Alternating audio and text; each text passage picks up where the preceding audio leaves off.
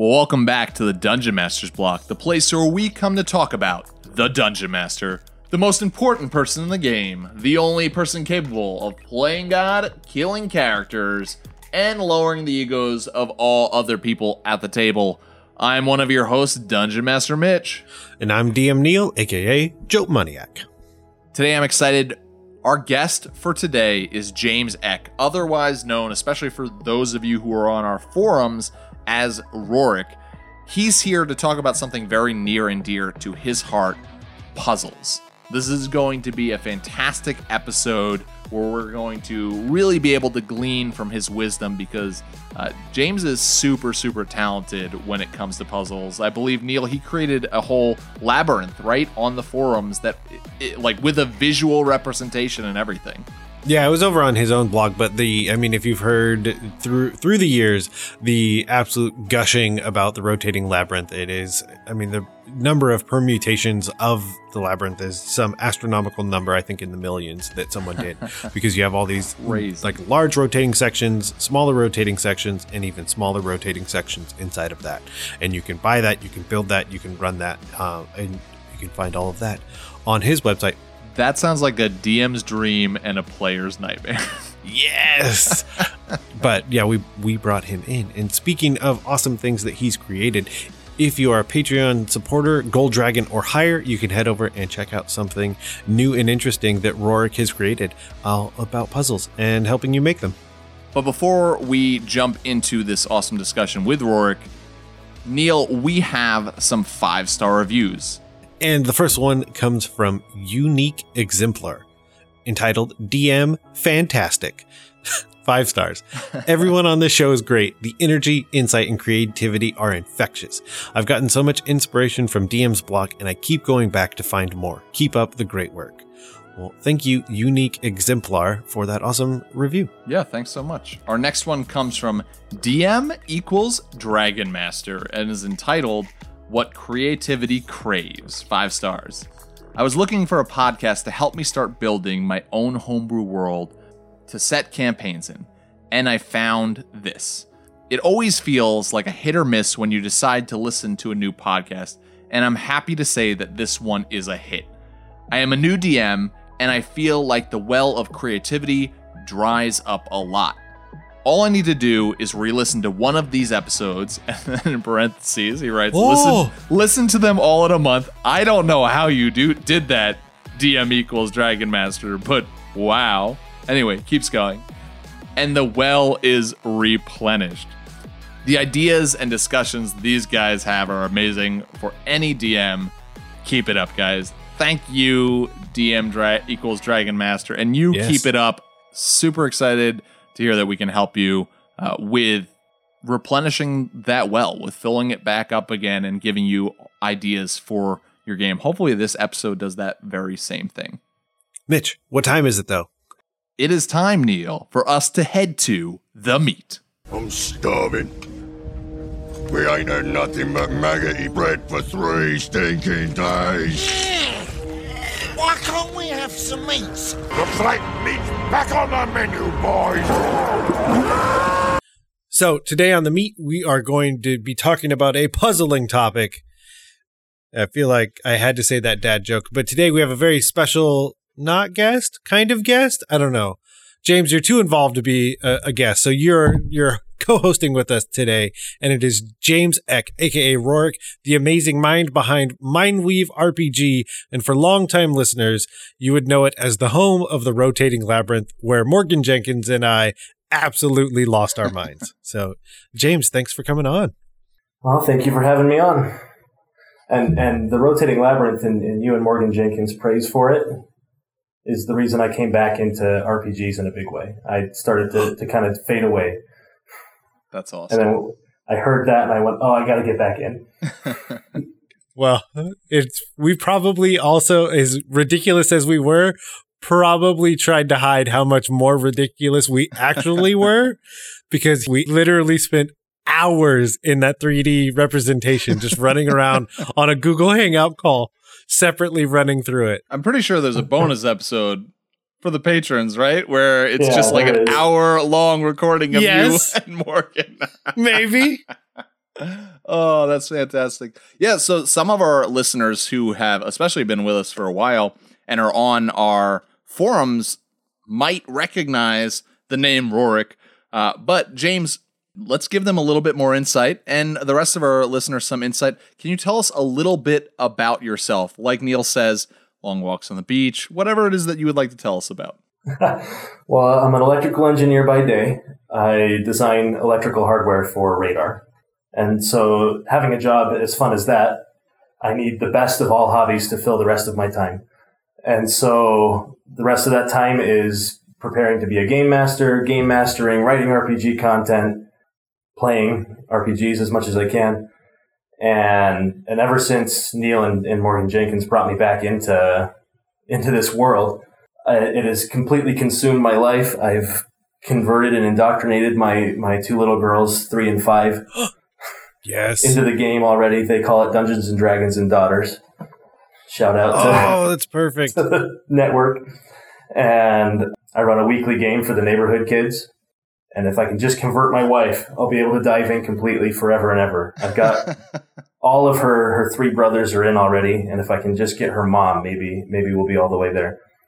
Okay, that's the key is someone else doing it for you, because I tried for the longest time, and then one of my wife's coworkers was interested, and so then after that it was her, 2 of her coworkers, and one of my longtime friends in a game that we run on occasion. So you gotta convince other people to convince her. That's the secret. Okay. But I'll tell you, on my birthday, she ran an ad hoc system that she'd made up in her head, game mastered, and it was really fun. It was like we went back to our high school and there were demons who had taken over the high school and a bunch of puzzles. And she did a great job. And it's the only time she's done it. Maybe she'll never do it again, but she's totally a natural. That's fantastic. That's awesome. So we already brought up Mindweave RPG. Is there anything you're working on that you want to tell the listeners about to go check out there? Yeah, so Mindweave RPG is a blog that I started when I thought I wanted to design a game system. But it ended up being far too complicated, and I backed off from that. And so now it's got weekly 5th edition content. It's got all the play reports for the games I'm playing in. Right now, I'm almost done with a module I call Sentient Skies. It's kind of a aliens invade your fantasy world module. It's got the works. It's got the spells and the feats and the class archetypes and monsters and all the things you want. It's got a ship combat system. Maybe the hardest part was getting the ship combat system to feel like a space dogfight, like in Star Wars or any of these sci-fi things, while still allowing everyone in the party to participate without violating kind of the simple elegance of 5e, right? But I think I struck a pretty good balance there. I'm excited. And by the time this podcast comes out, that should be available on DriveThruRPG, Sentient Skies. And unless I screw something up, maybe also a print option for that. Awesome. I would say we'll have links in the show notes if that's the case. Yeah, we'll see.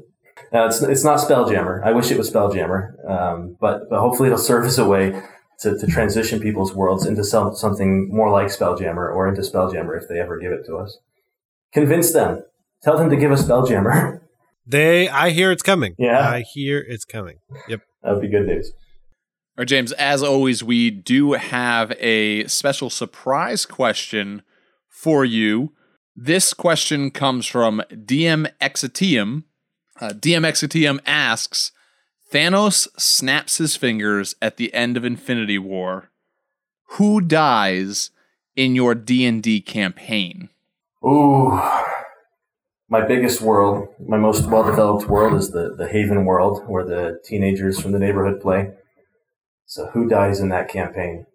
I think Dargos dies. Dargos is the gnome leader that they're the most friendly with and that gives them most of the information into what's going on. And so that loses them all their contact in stopping the Aramak from raising Luath Thraoid. And that would crowbar their intentions pretty hard. As far as players, they have so many characters I could kill off a whole bunch of them. Each player has potentially 3 or 4 characters, so like maybe I probably kill off Virtus. He's getting high enough level that he's making trouble. Rovert's got to live because he's transitioning into being a villain, but maybe I kill his henchman, the centaur, Dohassen, and maybe even his brother Donohagawa. There's lots of leaders in their group that I could kill. They'd love it if I killed Jacob Farrow. He's kind of their rival adventurer. Well, that means that he can't die, right?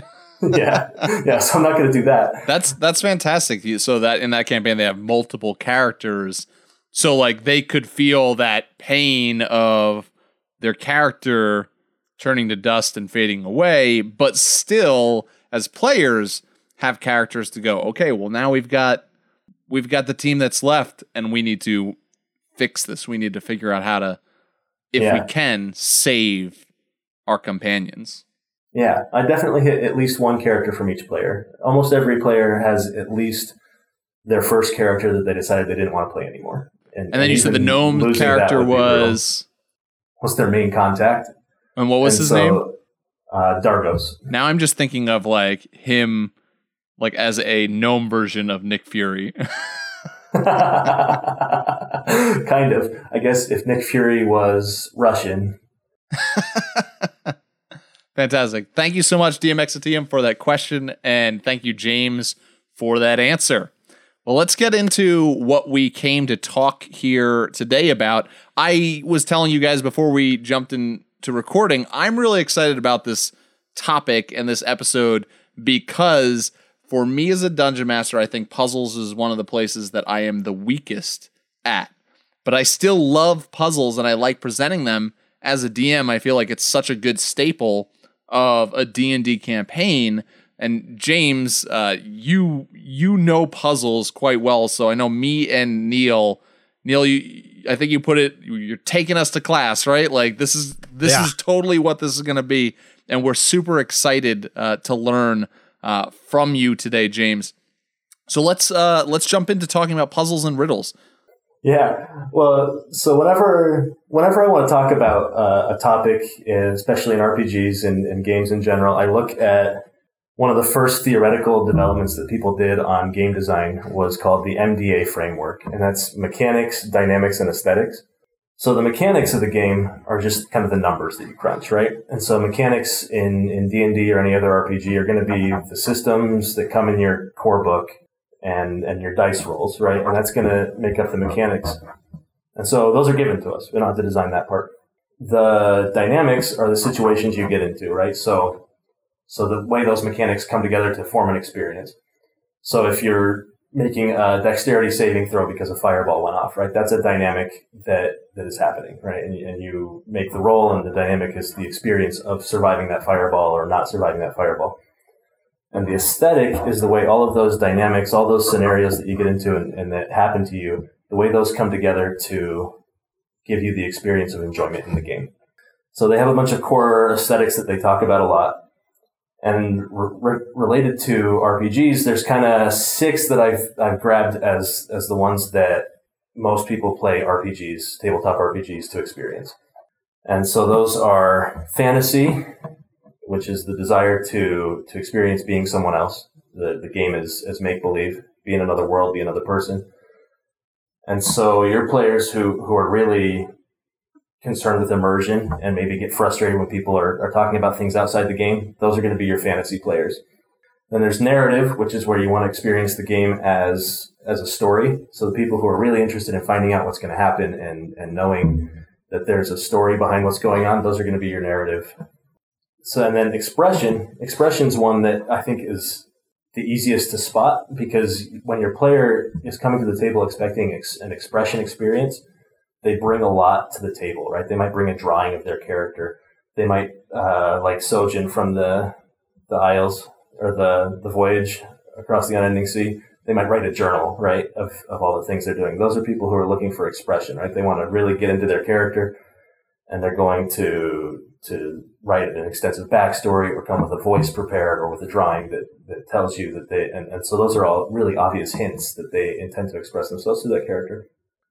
Discovery, these players, when you see a player who really wants to know more about the world, right? When you start talking about the lore, they're paying a lot of attention. Discovery players want to explore the world and learn new things in the world.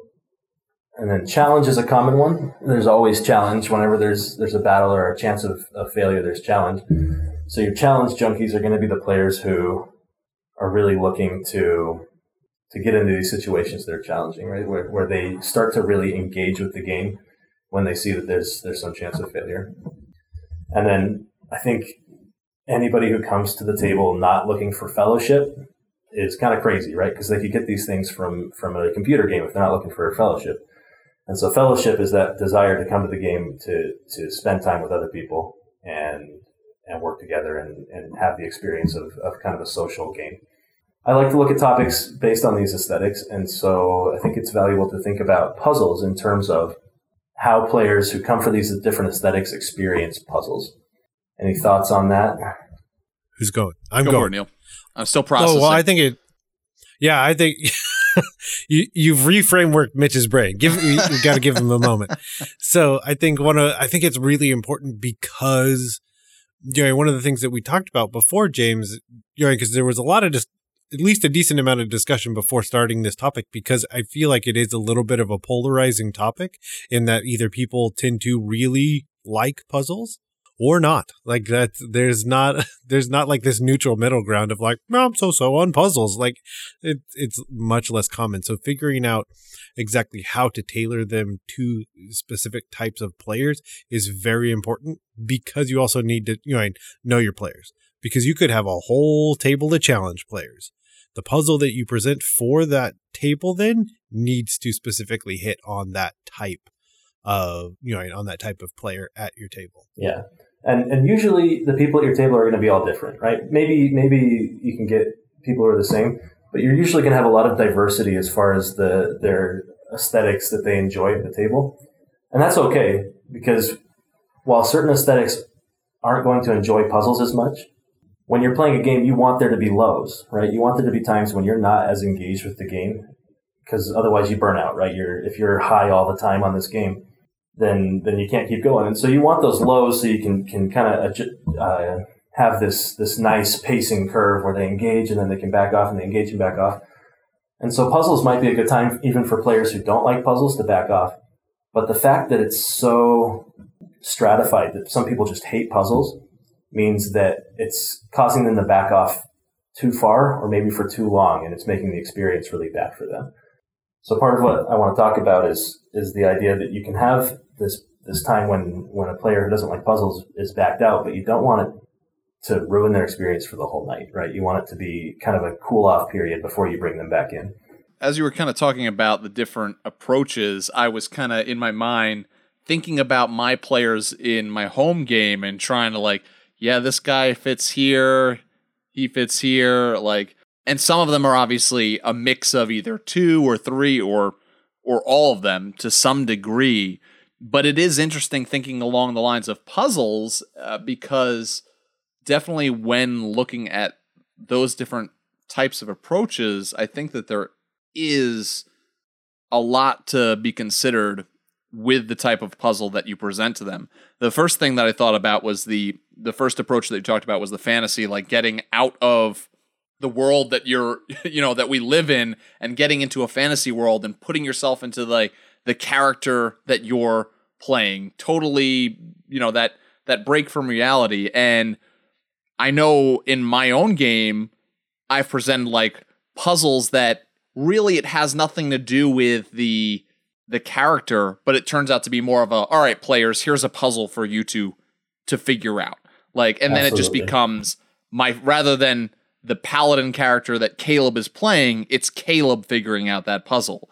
And somebody like Caleb would be all into that. And then I see another person be like, yeah, like, I mean, this doesn't really have to do with my character. Like, and I've seen people throw out like, well, my character wouldn't be that great at this, so I'm just going to sit back and not participate. And I feel like that when you're losing that fantasy approach, like that might be a downfall to that. But then also that challenge aspect and I've definitely seen players who fit into that. That's what they're looking for, is a good challenge, seeing them like really go after those puzzles if they're introduced.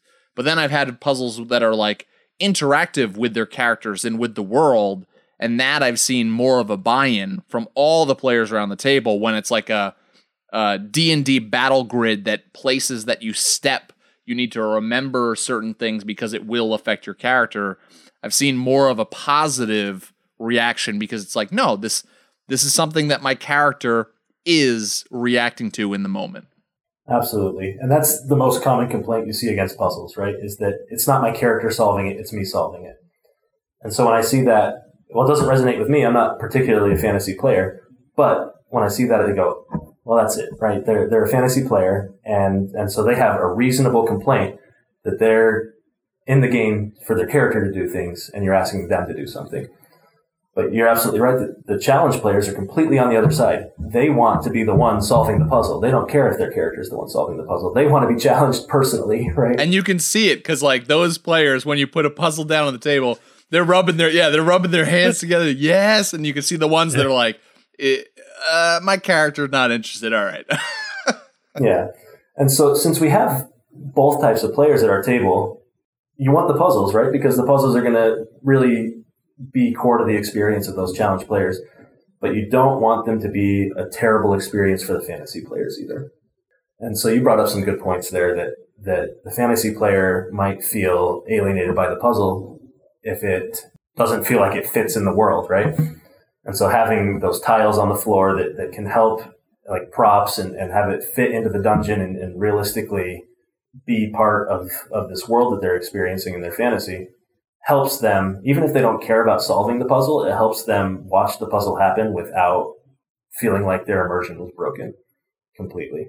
I would say I like the idea of props because it reminded me of a story that Rich Howard had told me one time where basically the DM had set up this room, and very heavy with props and scenery and things like that. And it's like, there's a puzzle in front of you. And they're like, okay, well, what do I see? And then the DM was like, you see what you see. You have everything before you to solve this issue.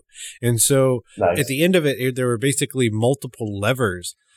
And then one of the 3 levers wasn't rusted or painted to look rusted like the other ones. Oh, wow. So clearly that was the one that they had been using all the time. And so, and that idea of just building it into the world rather than feeling like something I stumbled on to in the Sunday paper. Sunday paper for younger people listening is a thing. But yeah. And even then, to help their character be more involved, maybe you give them an investigation check with some DC to notice that it's not this rusted handle, right? Because then one of the handles isn't as rusted. Because maybe sitting at the table, they can't see that themselves, so they haven't noticed. And after a little while, you say, well, why don't you roll an investigation check? So I recently had an example of this that I probably wouldn't have noticed if I hadn't been thinking about this podcast coming up. I had a player, I didn't even know he was a fantasy player, but we had this situation where they were on a ship that had crashed, a flying ship that had crashed in the forest, and they were trying to perform this ritual on the ship. And the trees had grown around it and were about to tip the ship over. And all they had to do was make a few rolls and stabilize the one person doing the ritual so they wouldn't have the ritual interrupted. And this player revealed himself as a fantasy player because he was so into it. And I realized that while it hadn't been intended to be a puzzle, it had been this great puzzle experience for him because his character he'd been able to live that fantasy and it was so vivid for him. And so broadening what we think of as puzzles can also help us to find puzzles that are going to help the fantasy player. Because all he did was describe how his character was stabilizing the person performing the ritual, but that helped him engage with the puzzle while the other player flew around reinforcing the walls and solving the situation in a more challenging way. So we have all these kind of set up. I was wondering if we could kind of go through, we've done it a little bit with fantasy, but also like giving tips for the certain types of players and how to tailor puzzles to them. And so we did fantasy a little bit. Like, what's some of your tips and tricks, if you will, for narrative players? Narrative players are, I want to say simple, but on the other hand, it's can be tough. Narrative players, I think, mostly feel like their engagement curve goes too low if things take a long time, right? They like things to move fast in the game so that they can get to the next part of the story, right? And a puzzle might look like a waste of time to them if it's not advancing the story. So I like multi-part puzzles where you find a piece of the puzzle and you solve it a little bit and then you move on to some more story elements until you find the next piece. I like short puzzles that allow them to keep going because you don't want them to feel like they're being disappointed for a long period of time. Well, it sounds like too with the narrative, like those with a narrative approach, kind of like you're saying, this is the point where you really have to start getting a little deeper as a dungeon master. And when you're introducing like a dungeon, like when I first DM'd, it was just like, all right, throw a dungeon in there. What lives there? Whatever. Throw some monsters in. But when you really like dive into the, well, yeah, but then you start to go, okay, but those early dungeons I made, they were cool. They were cool dungeon crawls, but they were just wacky and messed up. And why would that dragon be living there? And why would these creatures be living there? And you start to go, what is the purpose behind it? What is it adding to my world? Does it make sense? What is it adding to the story? And I think that's the same that you're saying with narrative players and puzzles. Like, all right, did you just throw this puzzle at us because it's Dungeons and Dragons and we need a puzzle?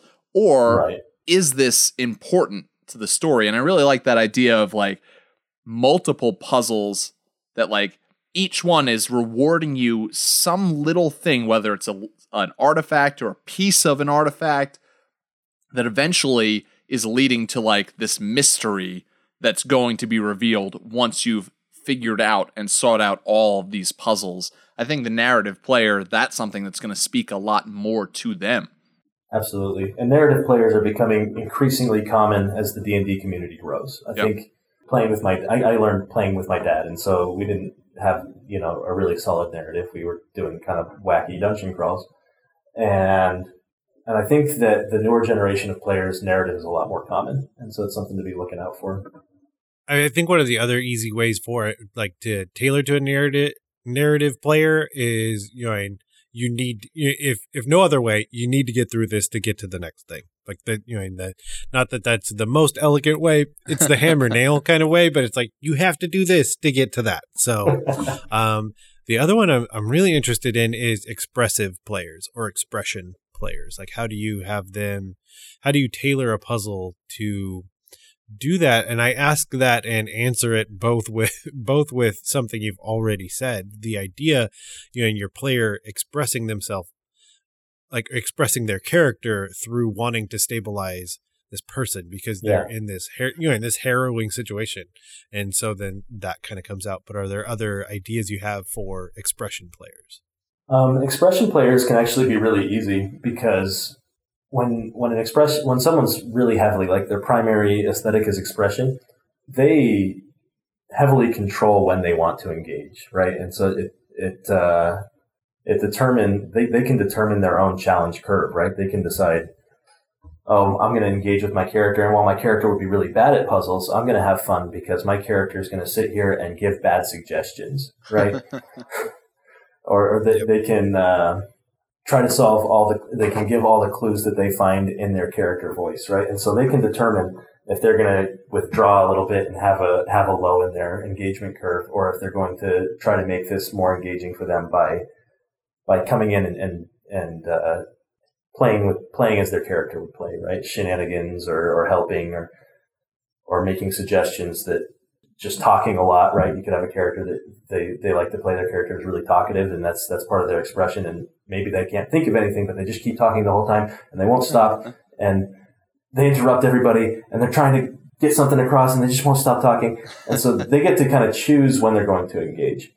The one thing you can do as a dungeon master to help craft the puzzle so that they have more options to engage is to have the solution be more open-ended so they can express themselves through the solution that they find, which was the case in this falling ship, where his way to express himself was to find the solution where he helps with the ritual in the only way that his character would know how.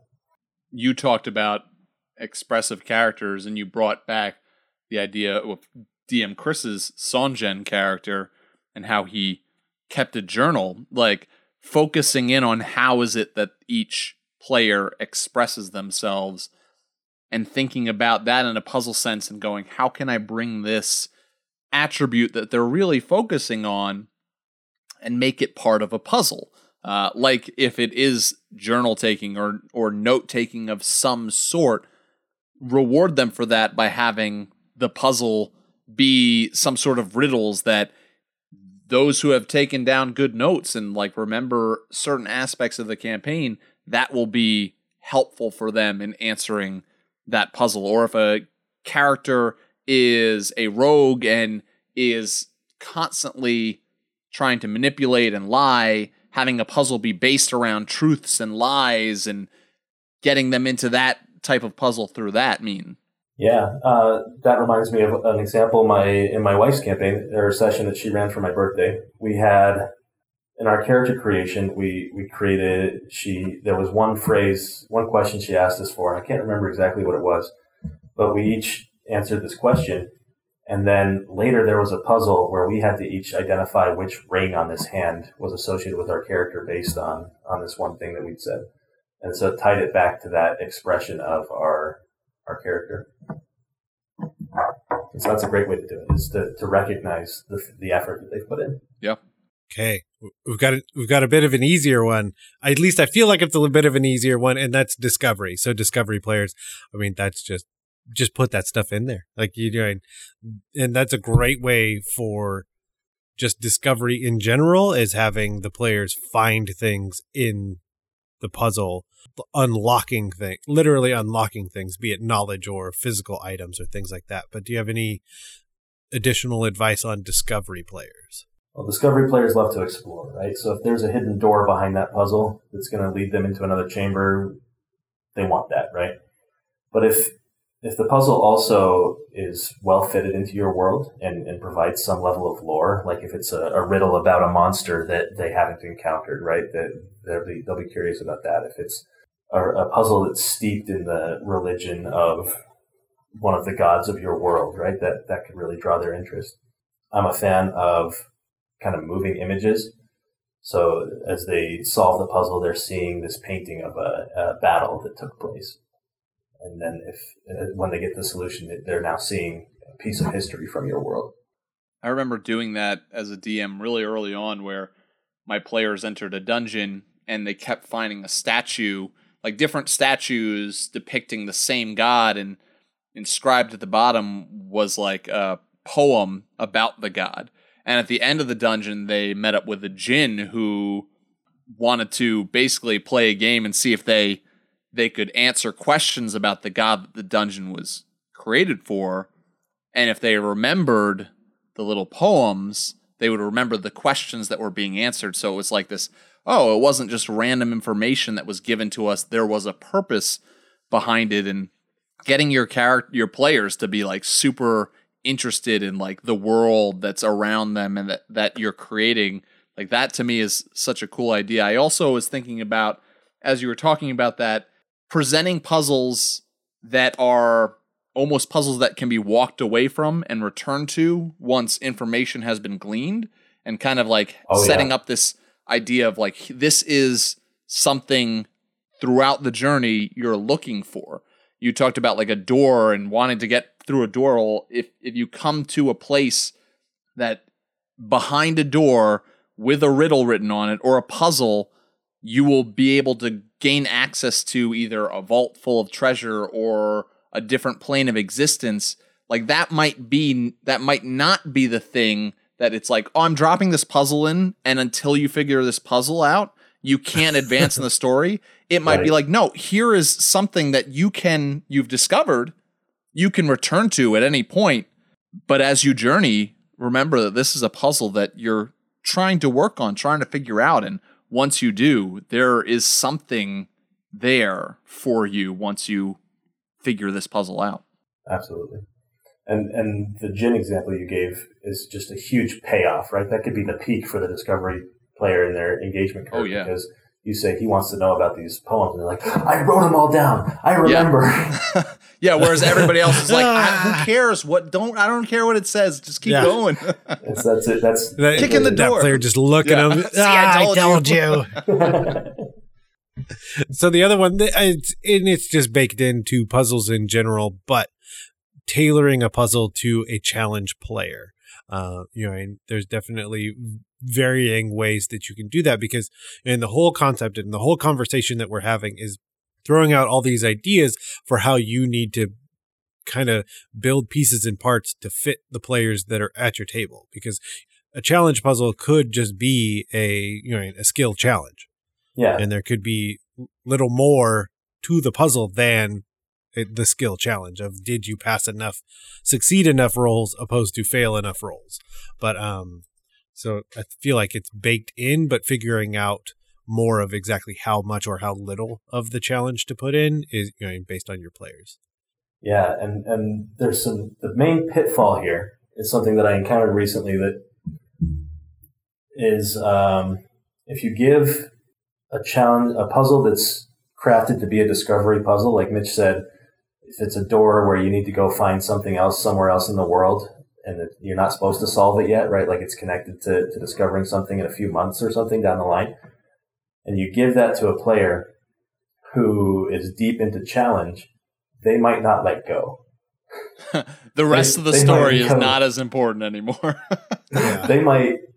So the reason this occurred to me was because I had a player, one of the teenagers in my Haven campaign.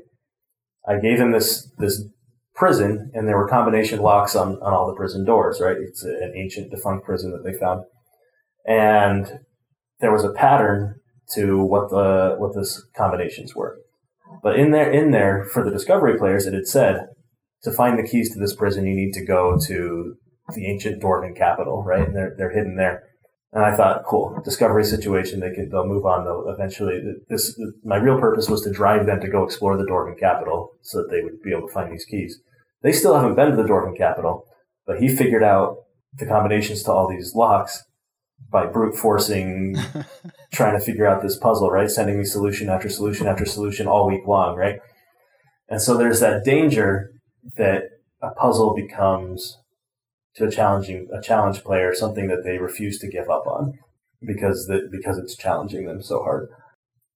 Challenge players also like to have the multiple possible outcomes, right? They like there to be the failure, they like there to be the success, but having things in between are also good. You can make a puzzle particularly hard if there's multiple attempts available, where they can say, "Oh, I think it's this," without it being so punishing that they, all die if they mess up once on the puzzle. That's half the fun, though. Then kind of the last player type to round out how to puzzle is fellowship. But I feel like all of these kind of fold into that. That's kind of the crux of being at the table physically. And again, going back to the way you had described the puzzle where the player just got super involved and showed the fellowship of trying to figure this out, being in the game and wanting to help the group. I almost would love to hear your thoughts on it, James, because I feel like this might, in my mind, this is almost one of the most challenging ways to approach a puzzle, because when you have a group at your table, like if you have a group of 4 players who are all challenge players, awesome, easy. I know what kind of puzzle to throw them, right? But like at my table, and I think at most tables, we have a good mixture. And so I've thrown out puzzles to my players a lot, and it's like, oh, that was really successful for this person. This person hated it, but this person was like, yeah. Like I remember placing a puzzle in front of a group, and the challenge, everybody else in the group was like, oh my gosh, like give us a hint. Let us figure out this puzzle already. And the challenge player was just like, no, we got to finish this by ourselves. There's a solution here. I don't care. We're getting this done. I want that, like, yes, we figured it out ourselves. And I found it very difficult to give out puzzles with that fellowship mindset of having everyone work together and that it seemingly just works well. So is there things that you've done when introducing puzzles that have helped to bring everybody together? I agree that this one could be rough. In my teenage group, there are at least a few players who come primarily because they know their friends will be there, right? And so fellowship is really their reason to be there. And so when a puzzle comes out, their temptation is to just start a side conversation with their friend, right? And maybe that's okay. But to try to engage them on this level, sometimes one fun thing to do, well, this is completely the opposite of what I just talked about, but There was a player who was kind of an outcast, right, in the group, where he was kind of annoying, right, and so he would be kind of the butt of all the jokes. And so I presented a puzzle where he was in peril. His character was in peril, and they had to solve the puzzle to save him. And that was a bonding moment with him as a player that had this good fellowship outcome. That's awesome. But the other players who are there just to play with their friends mostly, right? The props help. I think the most successful puzzle I've had at the teenage table was one where I had a program that I'd written on my computer, just like a web page, that they had to interact with by clicking the different parts of the puzzle, then it would move. And so just turning my computer around and handing it to the group, now they all had something to look at, right, and gather around. And so they're physically closer to each other. And then the conversation trying to solve that also brought them closer in this fellowship kind of way. But yeah, it's definitely a tough one. The key is to make sure that everyone can engage, right? If you can have multiple parts to it, or parts there, if you know there's a player who has trouble with these kind of puzzles, something that they might know that other people don't know, particularly a shy player who's going to step away from a puzzle like this, you can hand them a note with a clue that no one else has. Oh, your character notices this, so that they have a reason to step in and say, wait, guys, I have this piece of paper here. Nice. So as we wrap up this conversation, of course, let's just throw out, if we have any, some homework, some resources, some places for our listeners to go. This discussion has been really helpful, I know, for me as a DM in how do I approach using a puzzle, or like figuring out what type of player I have in front of me and what kind of puzzle will work well for them. Now I'm ready to go and like get some ideas for puzzles to introduce into my game. So do we have any places for our listeners to go check those out? Any resources, any homework for them? So on my blog, mindweaverpg.wordpress.com, I do talk about puzzles quite often, and I will be posting, along with the release of this episode, a discussion along the lines of what we've talked about. But I have some example puzzles there. The other source that I really liked that got me really thinking about it was there's a webcomic guy named David Morganmar in Australia who wrote a regular webcomic, and his thing on puzzles is very good. It's irregularwebcomic.net/3244. And so that's a really good source for describing how to design puzzles. And he runs an annual puzzle competition. It's really impressive. And so that you might look at some of that for some really challenging puzzles, but also his advice can be applied to any puzzles as far as designing the puzzles themselves. Awesome.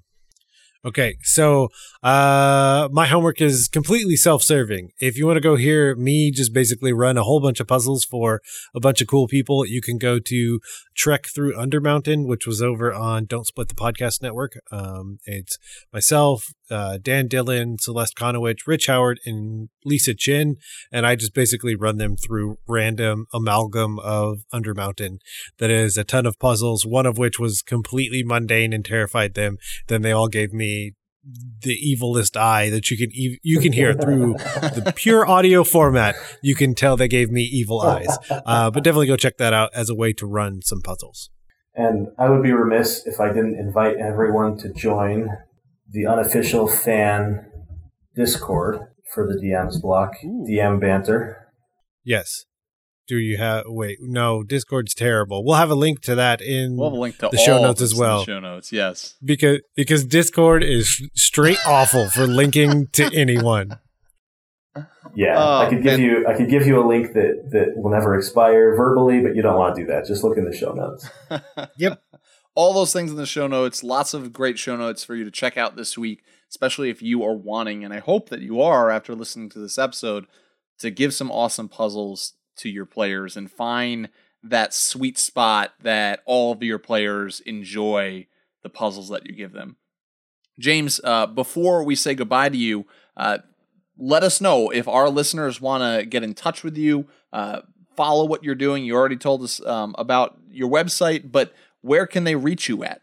So I am on Twitter at DM_Eck, and I'm also very active on the DM Banter Discord. If they have questions there, I will be available to answer questions in either of those places. Yeah, those are the best two places to find me. Thanks for coming on. Thank you for having me. It was super exciting. I did not vomit. And, Cool. We made it. We made it.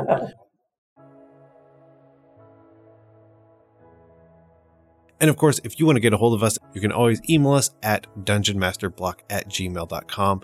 And of course, if you liked this episode or any of the others and you see fit, head over to iTunes, give us a 5-star review. We'll read it on air and you'll help us get in front of more people. You can follow us on Twitter at DMS_block. That's at DMsBlock. And you can like our Facebook page. Both of those places will have updates about the show, links to our guests that we have on and their works. It's a great place to go if you're interested in any of that. And today's Patreon shout out goes to Oliver Meg. And Oliver is a silver dragon, tearing it up though on the forums and getting some cool stuff from Patreon. So fantastic. The Dungeon Masters Block is a proud member of the Block Party Podcast Network. Check out other shows like Geek Wars, Detentions and Dragons, Dungeons and Dragons and Daughters, and more. We just want to thank you again for listening to the Dungeon Masters Block, the place where we focus on the Dungeon Master, the most important person in the game, the only person capable of playing God, Killing characters, and lowering the ego of all of the other people at the table. I'm DM Neil. Good night and good luck. I'm DM Mitch, reminding you to keep on dungeon mastering.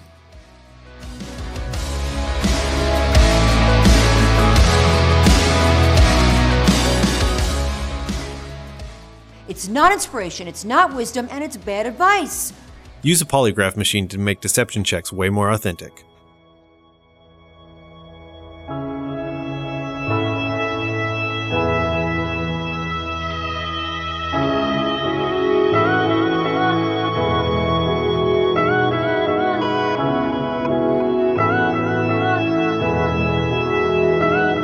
Goodbye.